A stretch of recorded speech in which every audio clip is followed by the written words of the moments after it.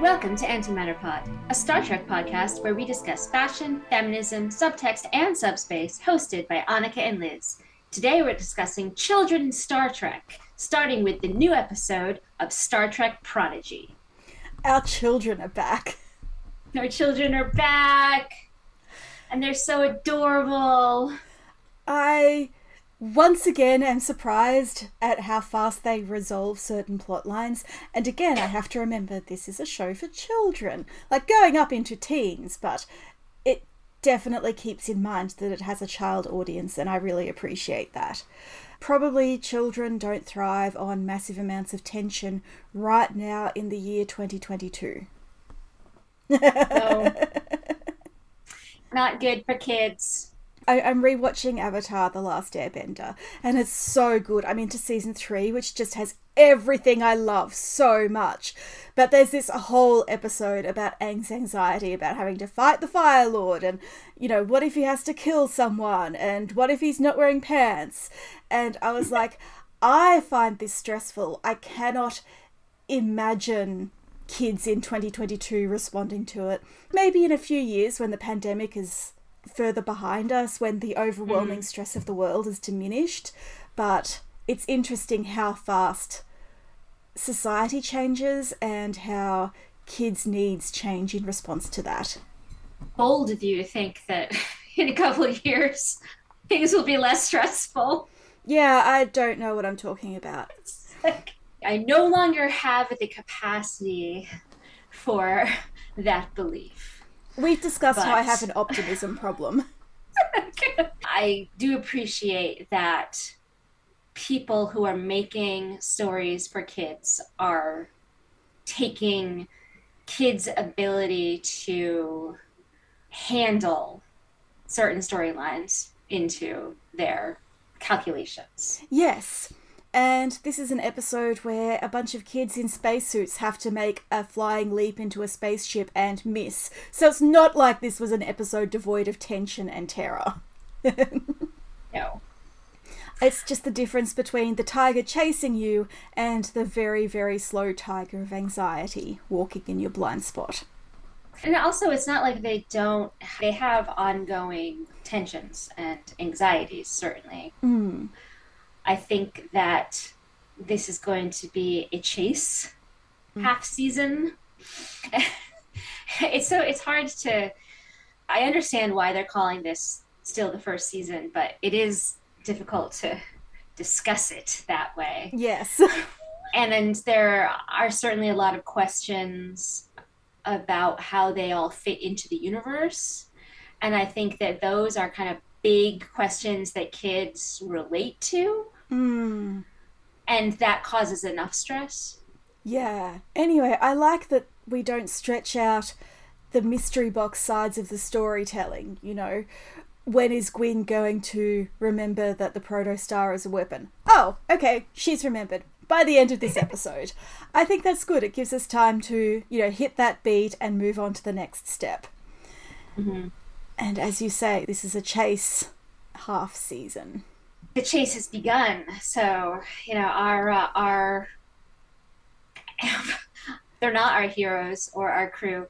Our anti-heroes, Janeway and company, have already gotten to the prison planet. Yes. The destroyed prison planet. This place has seen battle. Do you think I'm reading too much into it to note that the first scene opens with poachers chasing an innocent space whale and Janeway is chasing an innocent set of kids, as she is going to learn? It didn't occur to me. I got Star Trek movie vibes out of that scene. Oh, absolutely. Because it was very much like the opening to Into Darkness and all of Star Trek 4. But I do see your point. And also that there were poachers, like the poachers are Gwyn's dad. There is definitely a parallel there that you can call into effect if you want to. Yeah, yeah. I think I'm probably reaching a little, but when you started talking about this half season as a chase, I was like, oh, in the beginning. And I think it's very funny that Into Darkness, which is definitely not one of the more highly regarded Star Trek movies, still has this really powerful ongoing impact on the visuals and the way stories open in New Trek, from the season 4 pre-credit sequence in Discovery to this. Yep.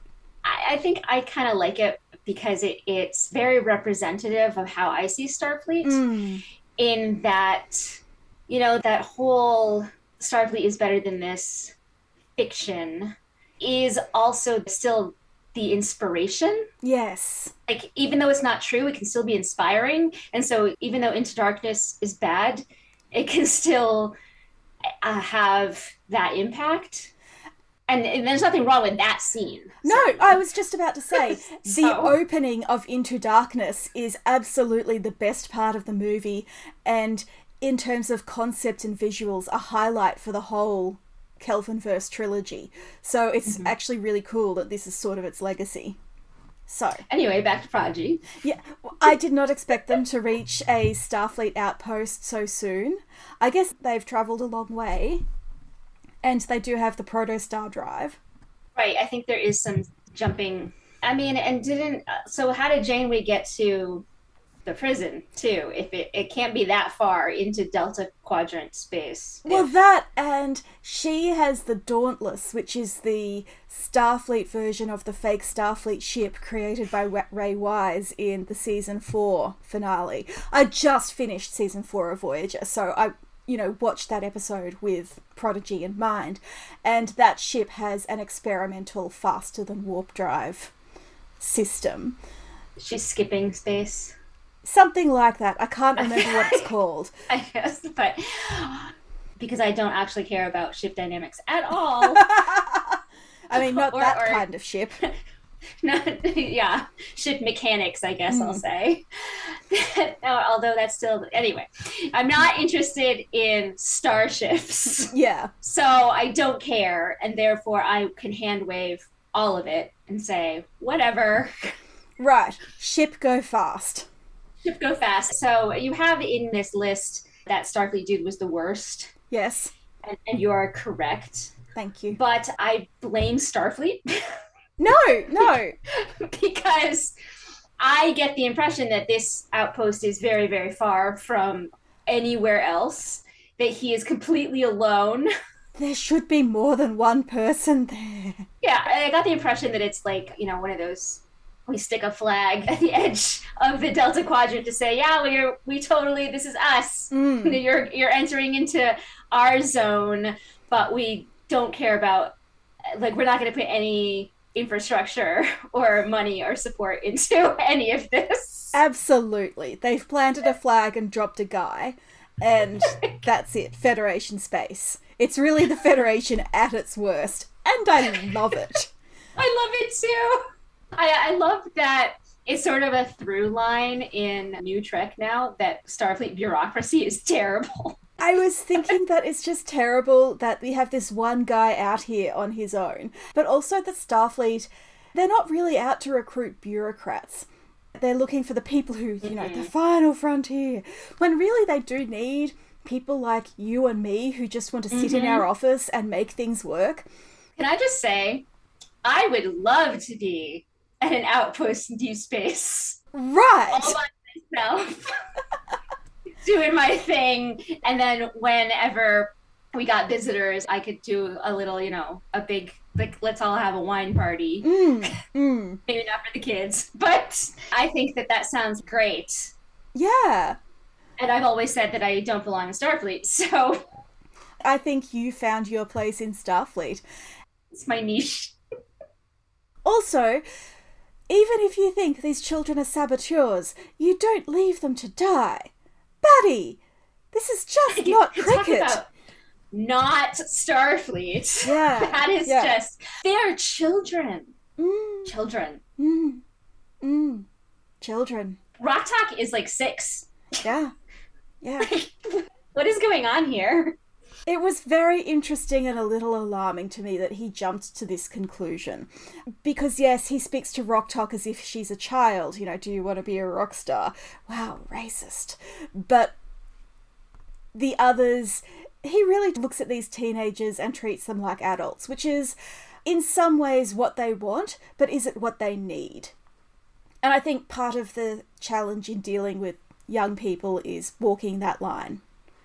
Anyway, that dude, not great. Probably wouldn't have been great even if a legitimate starship full of adults pulled up. So I think we can say that the guy in season 3 of Discovery is still the only good Starfleet mid-level bureaucrat. Yes. Yeah, and he was barely Starfleet. He was doing his best. Precious. Well, I meant that as a compliment. Oh, okay. Yes, of course. We just put it out there. Yes. So, we roll up to the space station where we learn that Starfleet Command knows what Dal is. Am I the only one who thinks that's a really, really bad sign? I mean, it can't be good for Dal. It can't be good for Dal. I have concerns that he's going to be some kind of science experiment, or he's like time traveling or something ridiculous, something really, you know, I had E.T. flashbacks. Yeah. I don't think he can be a time traveler because Gwyn and her father are time travelers. So I'm like, is he the lost child of an admiral? But then no, because the system would at least tell him, you know, say what he is. Is he a salamander lizard baby? I saw one of the producers share the theory that he is an omega molecule, which is nifty. I thought of omega myself, I will say. And we know I love them. I know. I watched the omega molecule and I thought of you. But I feel like if the producer shares a theory, it's not the right theory. Mm. So yeah, we can keep on guessing. I'm going with Janeway Paris Salamander Baby. Well, because the reason that would be good, yes, is because we get that beautiful hug between Dal and Hollow Janeway, and if actual Janeway is his mom, that's precious. I know. Just precious. I love it. I don't really want them to be related, but it would be funny. Can I just say, the worst Star Trek fans would hate it, and so it's another check in the pro column for me. Oh my gosh, yes, you are so right. I completely agree. But then that raises the question of, like, where is his sibling? Does that mean season 2 is Dal searching the Delta Quadrant for his salamander baby sibling? Siblings. There were three. Oh yeah, of there them. were 3. Oh no. But I mean, I want that for Dal too. So yeah, again, no, that would be great. Ridiculous, not true. However, I like the idea of Dal being a triplet and having others out there. He's so lonely. That's true. A built-in family sounds nice. Yes. I am always a little lukewarm on how fandom takes the found family trope, but I like a blend of the found family and the biological family and the messy and complicated and lovely ways that they can combine. Yes, me too. I have nothing against found families, but I agree there is this... It's not one or the other. You can even have a found family with your biological family. Obviously, okay, let me just put it out there. I don't actually think that Dal is Janeway and Paris' child. Sadly, However, no. If Dal was Janeway and Paris' child, he would have to find them. Like, it would still be found family, even if they were biological. But there would be this really interesting dynamic of, you know, there's Janeway and Paris, and then there would also be B'Elanna and Maral and any other kids they have. And on the other side, there would be Hollow Janeway, and, you know, we bring in Chakotay, and, like, there would be all this stuff, you know, the Doctor and all of the other people on Voyager. So there's just a lot there that is very interesting to me. And so I like that mess and how complicated that is. I really like complicated, messy familial relationships. Absolutely. And I was about to say, I want these kids to be connected with the Voyager crew because Seven is so detached from them in Picard, and it's like Seven has cut herself off from her family. But then you're talking about how messy and complicated this is, and I'm like, of course she stepped back. She probably sees Tuvok once a year, and that is very fulfilling to both of them. And that's it. That's it. That's enough. Yeah. We're good. So I said that Gwyn's amnesia was resolved fast, and then I said maybe a little too fast, because I have this awful theory that the protostar is not the only weapon, and that the diviner has implanted something within Gwyn or within her psychic sword that will also cause damage to the Federation and to the people she loves. I'm interested by the phrasing. I remember everything. Yes. I want to know what the everything is, because that's more than I remember that this ship is a weapon. I remember that my father did something to the ship to create a weapon. I don't know that Gwyn would know that she had also been altered. No, that's what I'm afraid of. I mean, that's my favorite trope. No, so, same. I mean, I guess I'm afraid of it, but also sign me up. Yeah. I'm like, oh no, this is terrible. I can't wait. He could have done it to all of them, really, realistically. Every single kid could have a chip. Probably Zero is the only one who wouldn't, because Zero made their own thing. I mean, Zero was being used as a weapon by him, but I don't think that he could, like, alter their stuff. That makes me think, what if Zero is the one to save the others from... Right.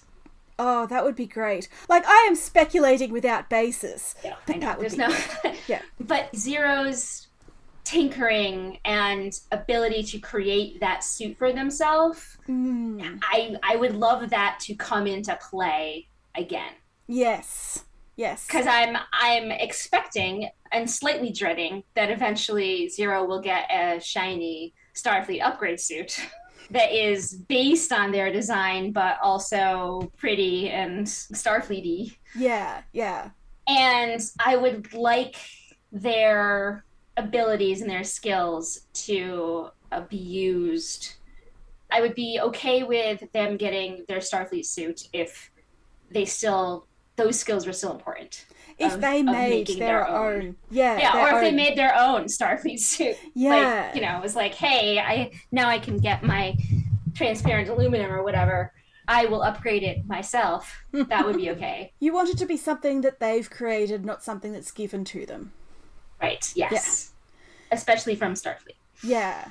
I love the scene where Janeway is helping Dal, like, straighten up his uniform and all of that, and the hug. It means so much that Dal hugs Janeway, because he was so distrustful of her, and yet is so hungry for mentorship and someone who believes in him. But then I'm also like, guys, you don't have to wear uniforms. Like, maybe don't rock up to the starbase wearing uniforms you haven't earned yet. I don't care about the uniforms one way or the other. It's another thing I don't actually care. Apparently the aesthetic of Star Trek is not important to me, which is interesting because I know people who are obsessed with both the ship design and uniforms.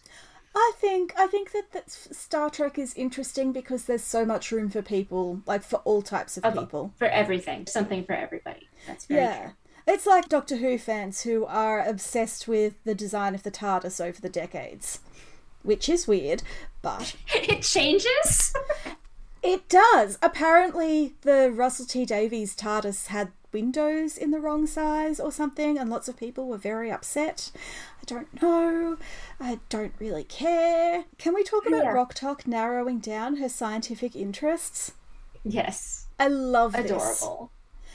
Especially because, and I know one of your pet peeves is that people have to find their path at age 18 or whatever. Yes. And so here is Rok-Tahk at approximately 8-ish, who knows she wants to be a scientist, and then it's like, there are 200 types of science. And she's so excited at the prospect of finding out more and narrowing them down. Oh, adorable. That's what everyone should have the opportunity to experience all of it and not have to decide and not have to, like, go a certain way. So she's sort of my thesis in that I want to believe that in the Utopian Federation future, a child can be determined to be a scientist at 8 and just go through all of the sciences the way that kids go through soccer and then ballet and then swimming and then map making and then chess. And that will be supported. She's not required to finish anything that she starts. She can just keep going and switch around. And then when she's 26 and has decided to be a rocket engineer, but then meets a Vulcan and decides to become a philosopher instead, that is also good. That's what I want for her now. Yes. That's what I want for everybody now. Instead of this idea of you have to decide you're going to play soccer for 12 years and you also are going to focus on math and not care about literature. That is so limiting when there's so much you can study, and I think everybody should have the opportunity to go for all of it. Yes. And Rok-Tahk has been given a space to pursue her passions and find out what they are, which is just so healthy. And I guess it's probably less healthy to put the lives of her friends in her hands and in her giant brain, but needs must. My favorite part of Rok-Tahk's storyline was that they trusted her. Yes. That both earlier in the episode, they were discussing all of the different sciences, and I forget the exact line, but I'll say, hey, Rok-Tahk, what's the thing? And she's like, well, you're the captain. And he said, yeah, you're the science officer. Yeah. Yeah. And that was so validating. And I loved it. They trust her even when she doesn't trust herself. Right. And the other thing I love is that she got it wrong. Her maths was slightly off. And yet she got them close enough that Janeway was able to save them. And there's no recrimination that she got it wrong. There's no self-blame. She's just like, yeah, it's really precise. This is a safe space for Rok-Tahk to make mistakes, and I love that. That's important in a kids' show, can I just say? And especially in a depiction of a scientist in a kids' show. She's learning and she's making mistakes, and that's really okay. Also, I will just say, as someone who works with scientists, making mistakes is part of your job. It is expected to make mistakes as part of science. And I loved that when she asks how many types of science there are, the computer says there are currently 100 and whatever, because that's going to change. Fields are going to merge, fields are going to separate, something completely new is going to come off. It's a really thoughtful bit of scripting. I love Prodigy. I know, it's so good. I was a little underwhelmed that Murph is just a slime worm. However, you have the note here that this is a reference to a season 1 TNG episode where Wesley is called a whatever slime worm as an insult. And that's the episode where he's trying to get into Starfleet Academy, and there's this whole thing about how hard it is because there are so many applicants, they only take the best. And Wesley doesn't get in. And Picard didn't get in. Yeah! Yeah. We learn. Yeah.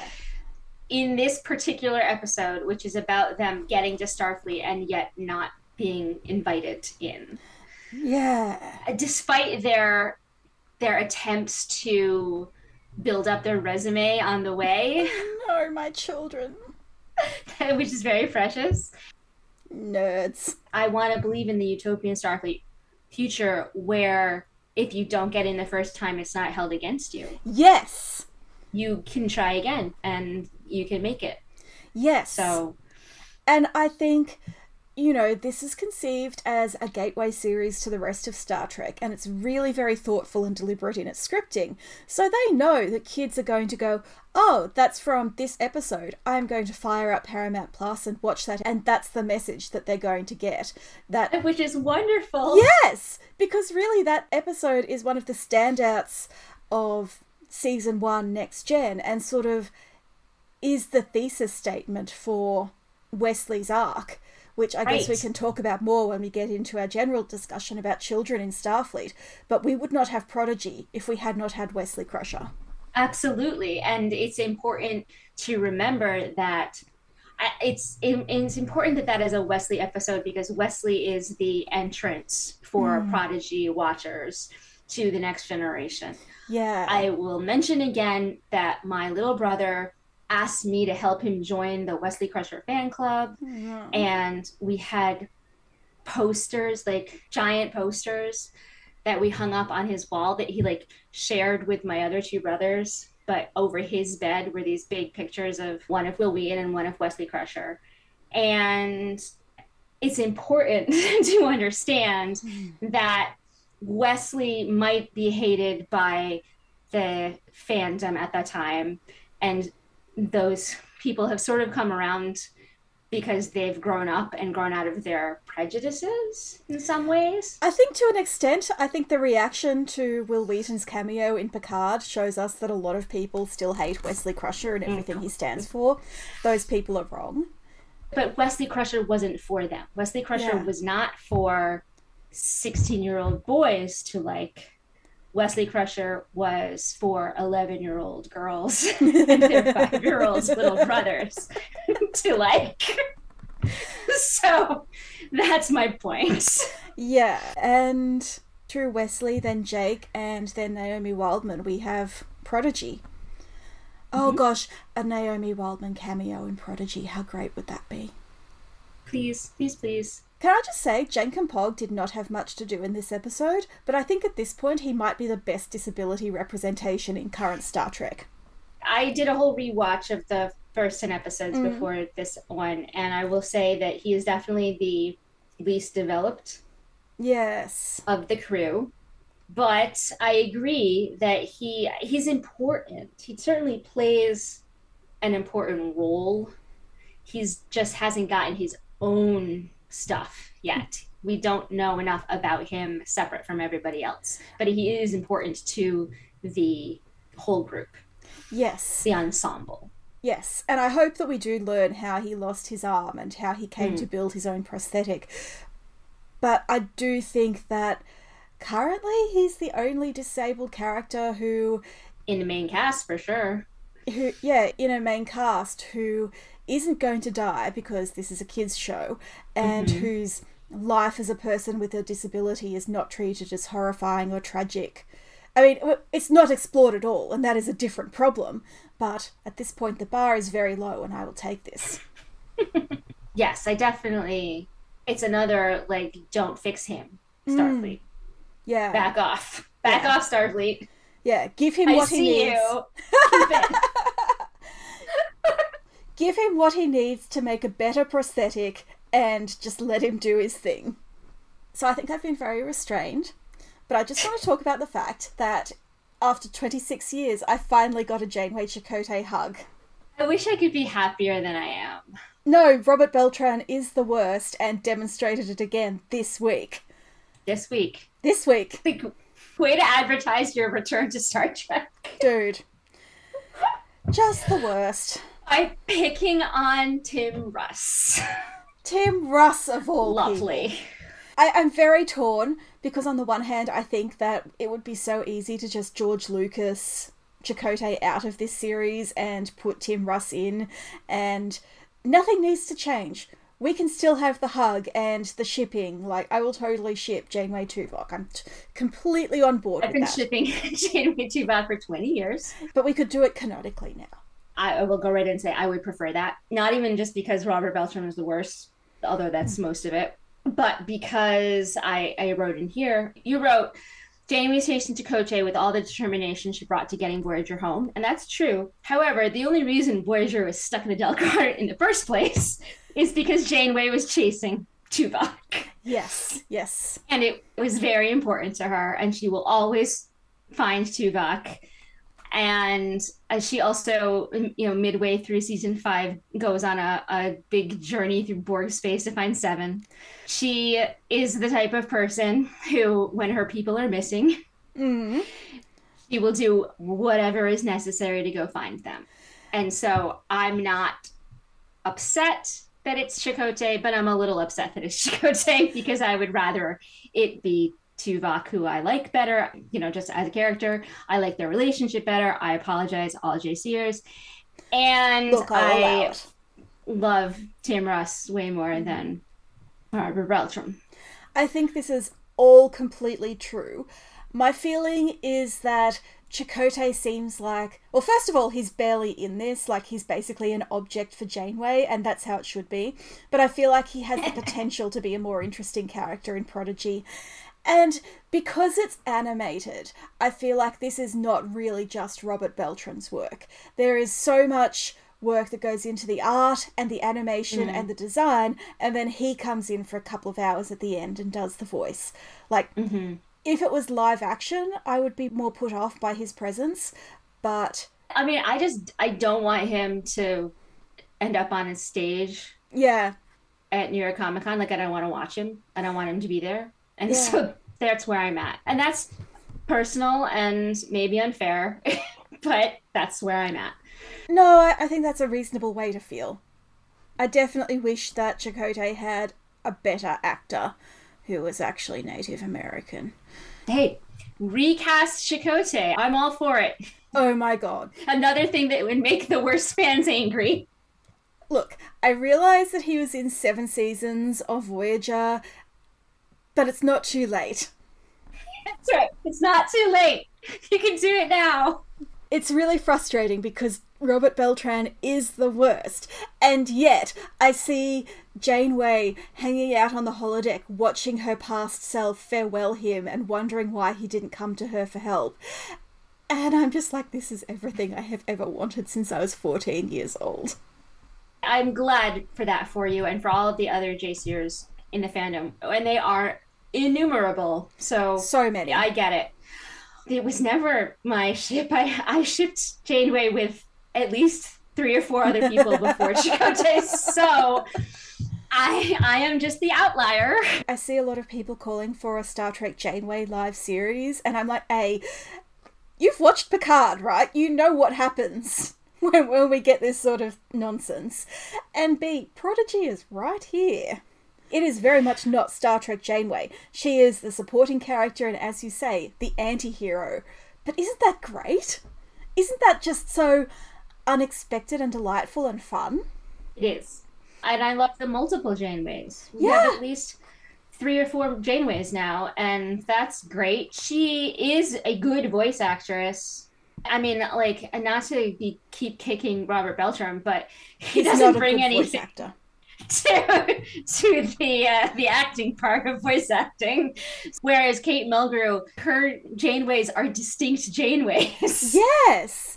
In fact, I noticed, okay, voices change as you get older. We saw it with the DS9 cameos the other week. You know, women's voices do get deeper and huskier with age, but Holo Janeway sounds younger than Admiral Janeway. Mm-hmm. And that is just a beautiful piece of work on Kate Mulgrew's part. You can make whatever you want. If they want to make Star Trek Janeway, I will definitely watch it and enjoy it and be excited. I would be trepidatious. Yes. Especially if they included any new characters that I should not get attached to them, because it's just going to end up being a Voyager reunion. Yeah. Which I don't necessarily want. So let's have a quick discussion, and I say quick because you're unwell and my computer is unwell, about children in Star Trek. Yes. We've been putting this off. I just want to go through my little stats because I find them very interesting. Yes! I think that this doesn't have to be the only time we talk about children in Star Trek, but I think that laying down a foundation is good.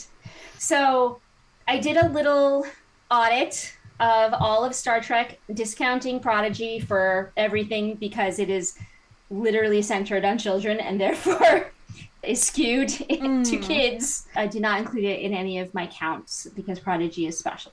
Yeah. But so all of the other ones, I described children as a human or alien who is younger than 18 years old or the equivalent. Yep. And I looked at the episodes, and some obviously like Jake and Wesley are in a lot of episodes that are not about them. Yes. So I did not include episodes where they were present but not important. But I did choose any episode that featured a child as important to the plot. Yeah. Which means they were either driving the plot, they were the main character of that particular episode, or the storyline that was brought out in that episode wouldn't happen without a child. The Child, the TNG episode, doesn't really have a lot, like it's not really about kids. It's about Deanna. However, I included it because you couldn't have that episode without a child. Makes sense to me. So what I learned is pretty interesting in that Lower Decks has 0. That surprised me. I find that amazing. I was like, that can't be true. And so I went back and I looked at all the episodes, and really there is no episode where a kid plays any significant role or really plays a role at all in that series. And yet it is the other cartoon. Do you think that's because the main characters kind of are childish? So it would almost be absurd to have an actual child? I do think so. I do think that it is because of it's a comedy. It's a broad comedy. And so I think that kids would get in the way of that. Yeah. And it is purposefully written as a cartoon for adults. Yes. So I think those two things combined to make it so they were just like, let's just not have kids. And it's also sort of a recurring thing that it's really hard to have a relationship in Starfleet. And the parental storyline is about Beckett and Beckett's parents and their adult daughter. Right. Yeah. But then the other ones that didn't have a lot, so Enterprise, I included the last 2 episodes, sort of not counting the very last episode, the almost last 2 episodes of Enterprise with the baby, again, baby Elizabeth, who is not really the point, but you couldn't have what happens without that baby existing. And I am not surprised that Enterprise doesn't have any kids, because it was trying very hard to be adult. Yes, and very hard to separate itself from the TNG mold. Right, precisely. Also, I feel like the early 2000s were maybe a bad time for television where children were present. It feels like the beginning of the separation of children's and adult entertainment, and so the decline of family entertainment. Right, exactly. Enterprise is very much we don't want families to watch us. We want white men aged between 18 and 35. Exactly. So then we have what I call the middles, which is TOS at 7, Discovery at 5, Strange New Worlds at 4, and Picard at 3. Now, Strange New Worlds and Picard, that's actually pretty high, considering how few episodes they have. Yeah, that's impressive. And Discovery and TOS have about the same amount of episodes as well, and have, just a smattering. Again, like, Adira is on the cusp, so I included, like, their introduction, but I didn't include subsequent episodes, because they're sort of past the Wesley age, they're more 18 than 16 or 15. Yeah. But I do think that their introduction and the storyline around Adira and Gray at the very beginning is a childish. Yes. I'm saying that relates to children, not like immature. Immature, yes. I think when we covered it, I compared it to a YA romance, so that fits. Yes. So DS9, Voyager, and TNG have the most. They also have the most episodes. Voyager and DS9 are very close together at 16 and 10. DS9 is hard because it actually has a lot of serial storylines, and so it's hard to separate episodes. And Jake is an adult by the end, and very much a child at the beginning. I was sort of like, should I include Jake episodes after season 5? Not really. Nog, too. Nog is a child at the beginning and is has gone through a war and lost a leg by the end of it. It's their coming of age, and so they are children at the beginning, but they aren't by the end, and so it sort of drops off. Whereas Naomi Wildman is a child throughout. Yes. And then TNG, though. TNG at 25. That is amazing. Big winner. Yeah. And that's not just Wesley. That is no. That is many, many children. There are so many one-off kids in TNG that are super important. The number of them that like imprint on a member of the crew, and then like it's a whole episode about how they're trying to be more Klingon or more like an android and are avoiding their own stuff. And everybody got one. Like Data got one, and Worf got one, and Beverly got one, and Picard got many. Yes. Riker got one. Everybody gets a little doppelganger child. Can I just say, as someone who watched TNG as a child who ignores their own problems by obsessing over a member of the Enterprise crew really resonates. You know, extremely realistic. There are only two that were actually in the main cast, and that's Wesley and Jake. Yeah. And that means, like, in the credits, in the opening credits, Nog was certainly a factor. Naomi Waldman made a great impact. They were never in the credits. Yeah. So they don't get counted as main child characters. But there were recurring. DS9 and Voyager had the most with 3. So it was Jake, Nog, and Alexander in DS9. Molly, too. Molly, not Alexander. Alexander's a child in TNG, but not a child in Deep Space Nine. That's what it was. So TNG only has Wesley and Alexander as recurring. But again, so many one-off children. So many. And Picard has Rios. Oh, yeah. Rios kids. Like, unfortunate little child. He's there, so he gets counted. And Strange New Worlds has Rukia. And then TOS, Enterprise, and Lower Decks, again, no recurring children. Which is fine. It's fine. I'm not like saying that as a black mark or anything. It's interesting that it makes sense to me that, again, Deep Space Nine, Voyager, and The Next Generation have a lot of kids, and then Picard, TOS, Enterprise, and Lower Decks do not. Like, I get that. That makes sense to me. It does feel like a reflection of the evolution of television, you know. TOS comes from an era where all television was, by definition, family television. You couldn't air anything that you couldn't watch with your kids. But exactly. It was very self-consciously science fiction for adults, and really stood out, you know, compared with Lost in Space or Doctor Who. And TNG and Deep Space Nine, I think also the fact that they were syndicated, yes, meant that they really, really wanted to have it as wide a audience as possible. Absolutely. They wanted to capture as many people as possible because they were specifically selling it not on a network, but to whoever would be willing to pick it up. And this was still the era of the cute kid character, particularly when Next Generation was conceived. I don't know if you ever watched the original Battlestar Galactica, but that had an adorable child with an adorable robot. I sometimes think I've seen Battlestar Galactica, the 70s one, but I think it was actually Buck Rogers that I saw, and not Battlestar Galactica. But that was the formula, you know, you have your adult cast and you have your one kid. And so that follows into Next Gen and Deep Space Nine. And I remember when Babylon 5 came out, one of its points of distinction was that there were no children. Interesting. Yes.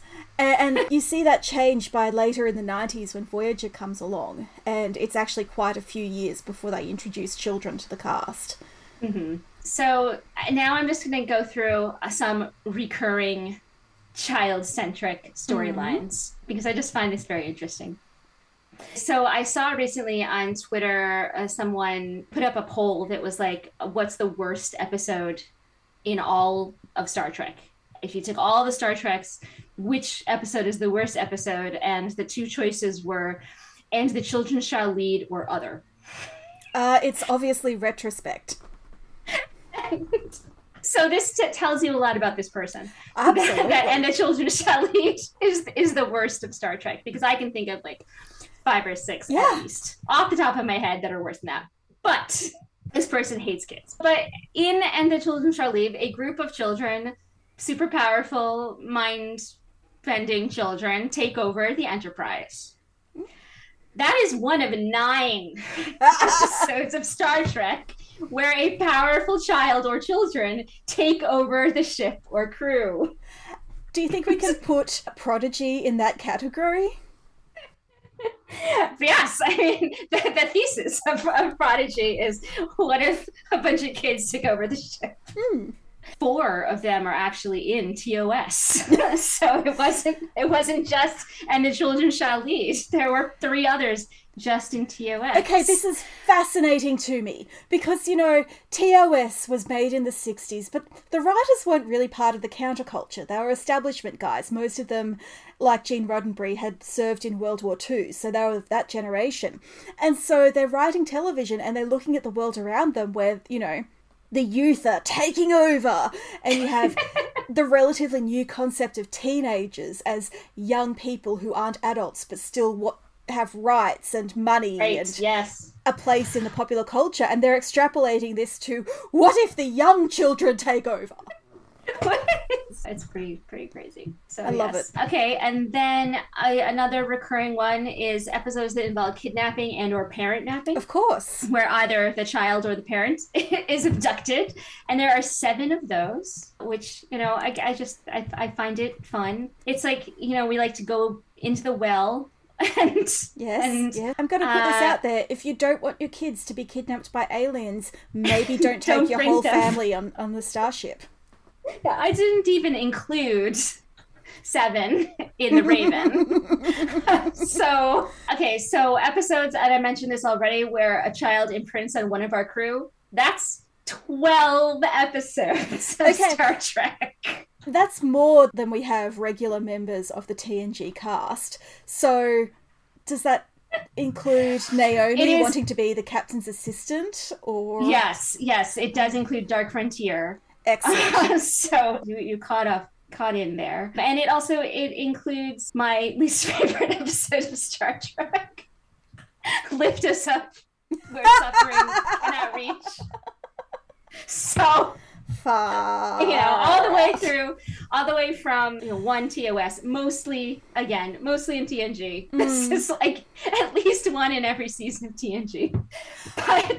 But also in Voyager and Discovery and even Strange New Worlds. It's like we've gone from children are threats who could take over the ship to children are mini adults who want to be exactly like us. Right, which is another really, really strange plot. I, as someone who has children and who has worked with children, you know, middle school aged mostly, but I would include my college freshmen, honestly. And that is not a thing. That is a once in a lifetime thing, not a once a season. Yeah, it really feels like an adult fantasy of what a child should be like. Exactly. A miniature adult. So there are 8 episodes of our crew as children, you know, where flashbacks. Yes, that includes flashbacks, where it's either a flashback or that one episode where they're reduced to children. Because I was like, I would know if that happened more than once. No, it's Rascals and then 7 flashback episodes. Okay. And again, like, I didn't include Tuvok's flashback in flashback. Right. Because that wasn't the point of that episode, even though we did get to see Tuvok as a child. It was like not even really Tuvok. As opposed to seeing Michael Burnham as a child. Exactly. Michael Burnham's a child, Lineage with B'Elanna, 30 Days with Tom, and Yesteryear with Spock. You know, those episodes. Did you include the short trek, the animated short trek, where Michael's dad is telling her a story? I put the short treks in, and then I took the short treks out because it was confusing me, and I couldn't figure out where to put them in. So I did not, but I would be happy to add that particular one because it is about. I included Children of Mars in Picard because I was like, this is really like pre-Picard, so that counts. And I looked at Q&A and Trouble with Edward, and there were no kids in those no Discovery episodes or Strange New Worlds episodes. And then there are eight episodes where our crew have children.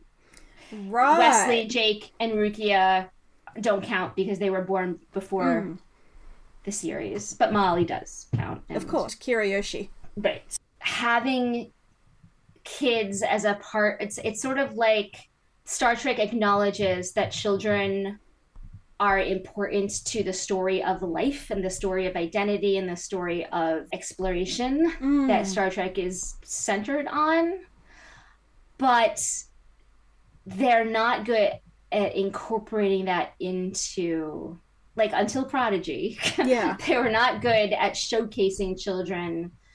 And I think that the reason that Prodigy works so well, other than just the people behind it are really good at their job, is because there aren't any adults. Yes, which is so often the key to great children's stories, but particularly in Star Trek, where the setting is a pseudo-military spaceship or space station.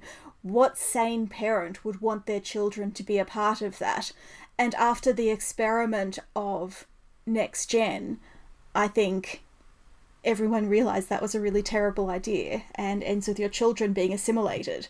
So, whoops.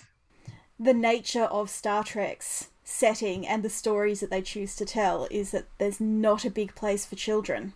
You know, if we had our civilian Star Trek politics series, like, say, set in the 32nd century, that would be really interesting. I think that there are ways to tell Star Trek stories with children, but they do require thinking outside the box a little. And not killing them or leaving them to die. I mean, look at poor Admiral Vance, who was away from his kids for most of their life. Yeah. Because his life was in danger all the time. And so he didn't bring his family into that situation. Yeah. Space is dangerous. Leave your kids at home. But then he doesn't get to see them. So it's hard. It's hard. It is hard. I still think that Michael and Book should have a baby and Book should retire and move to Vulcan to raise it. Oh, Ni'Var. Yeah, Ni'Var. I'm sorry, I keep dead naming Vulcan. And I think Strange New Worlds should stop killing children. Yeah, I mentioned when we were doing Strange New Worlds that Strange New Worlds hates kids. That's the message I got out of Strange New Worlds, is they are a problem. It's like we've gone from children are dangerous and will take over the ship to the best children are the ones who want to be miniature adults. Are dead. The best children are dead. The best children are absent. Conveniently removed from the situation.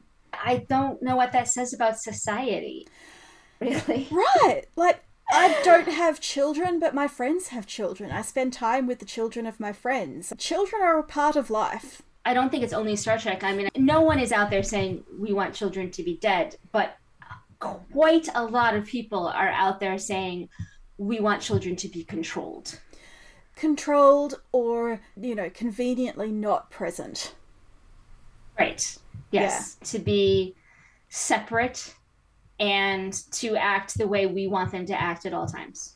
And to look, feel, and think the way that we want them to at all times. And that is underlying in Strange New Worlds. And again, I think it's society weighing on the writers. I don't think the writers are doing it on purpose. I don't think the writers even noticed that they were writing this.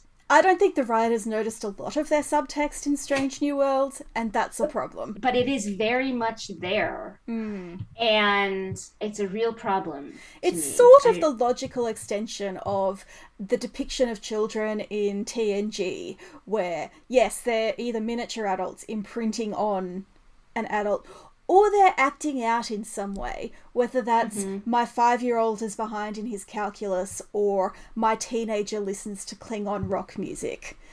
Either way, these expressions of, I should say harmless expressions of individuality are problematic and need to be fixed.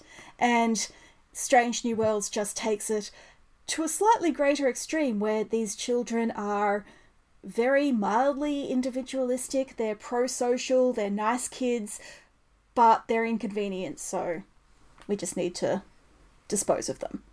I love Dr. M'Benga, so this is going to be hard for me to say.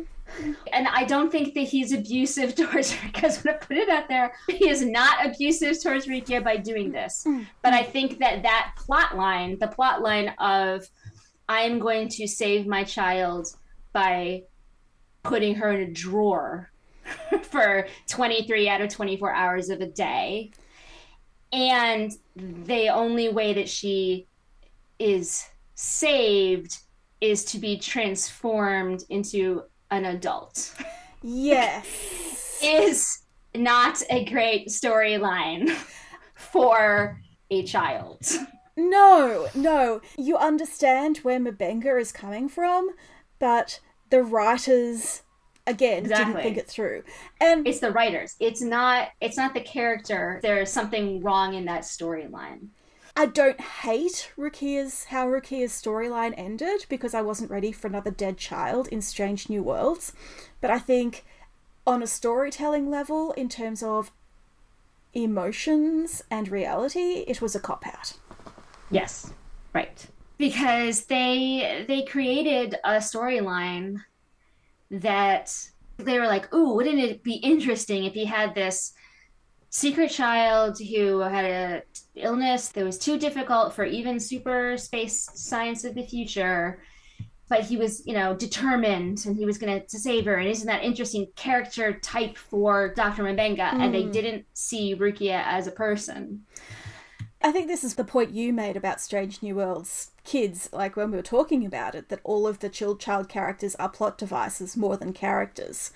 And say what you want about TNG and their creepy pod children, but quite a lot of those children were characters as well as plot devices. Yes, yes. And also, I say what you want about the pod children, and they were all there, but also the end of every single one of those episodes was, this is not how you deal with your trauma. Yes, yes.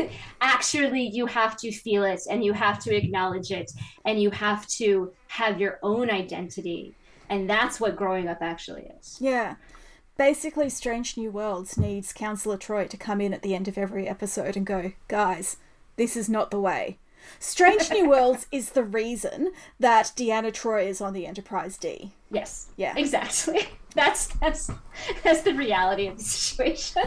Before we wrap up, can I segue back to Prodigy by saying that I so enjoyed your fic where Dal is in need of a little therapy and goes to Katrina Cornwell because he figures that any therapist who stared down a photon torpedo has to be his kind of person.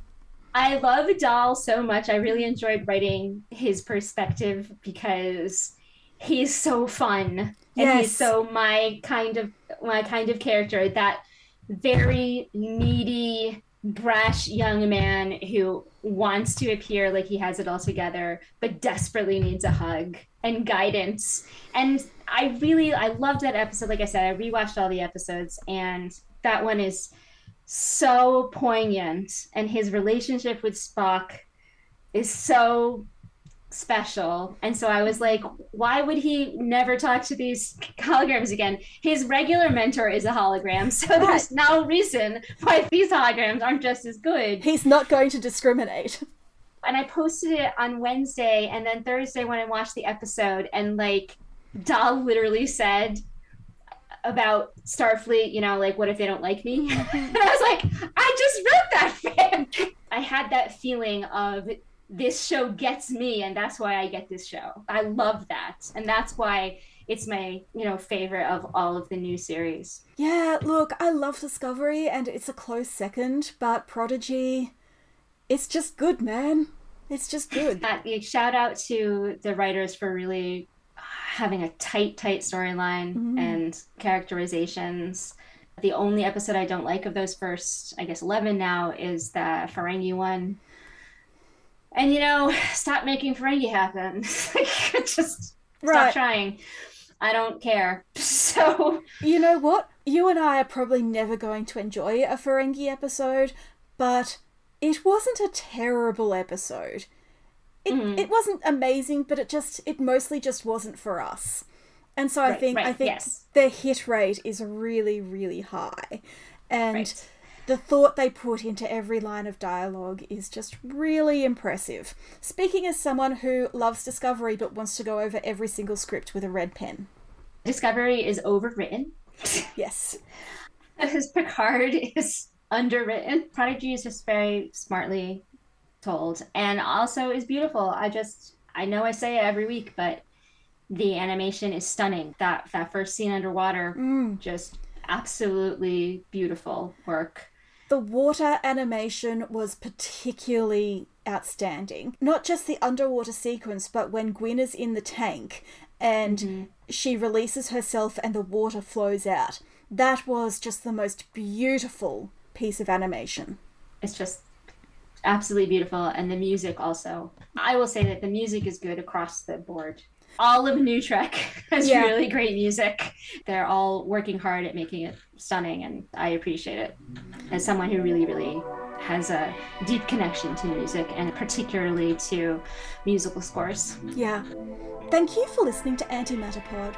You can find our show notes at antimatterpod.com, including links to our social media, credits for our theme music, and transcripts of our episodes. You can also follow us on Twitter, Facebook, Tumblr, and Instagram, all at Antimatterpod, and write to us at mail@antimatterpod.com. I just want to note that our Instagram is especially outstanding. If you like us, leave a review on Apple Podcasts or wherever you consume your podcasts. The more reviews, the easier it is for new listeners to find us. And join us in 1 week when we'll be discussing the next episode of Star Trek Prodigy. We're back to 1 week! Yay! I hope my computer makes it.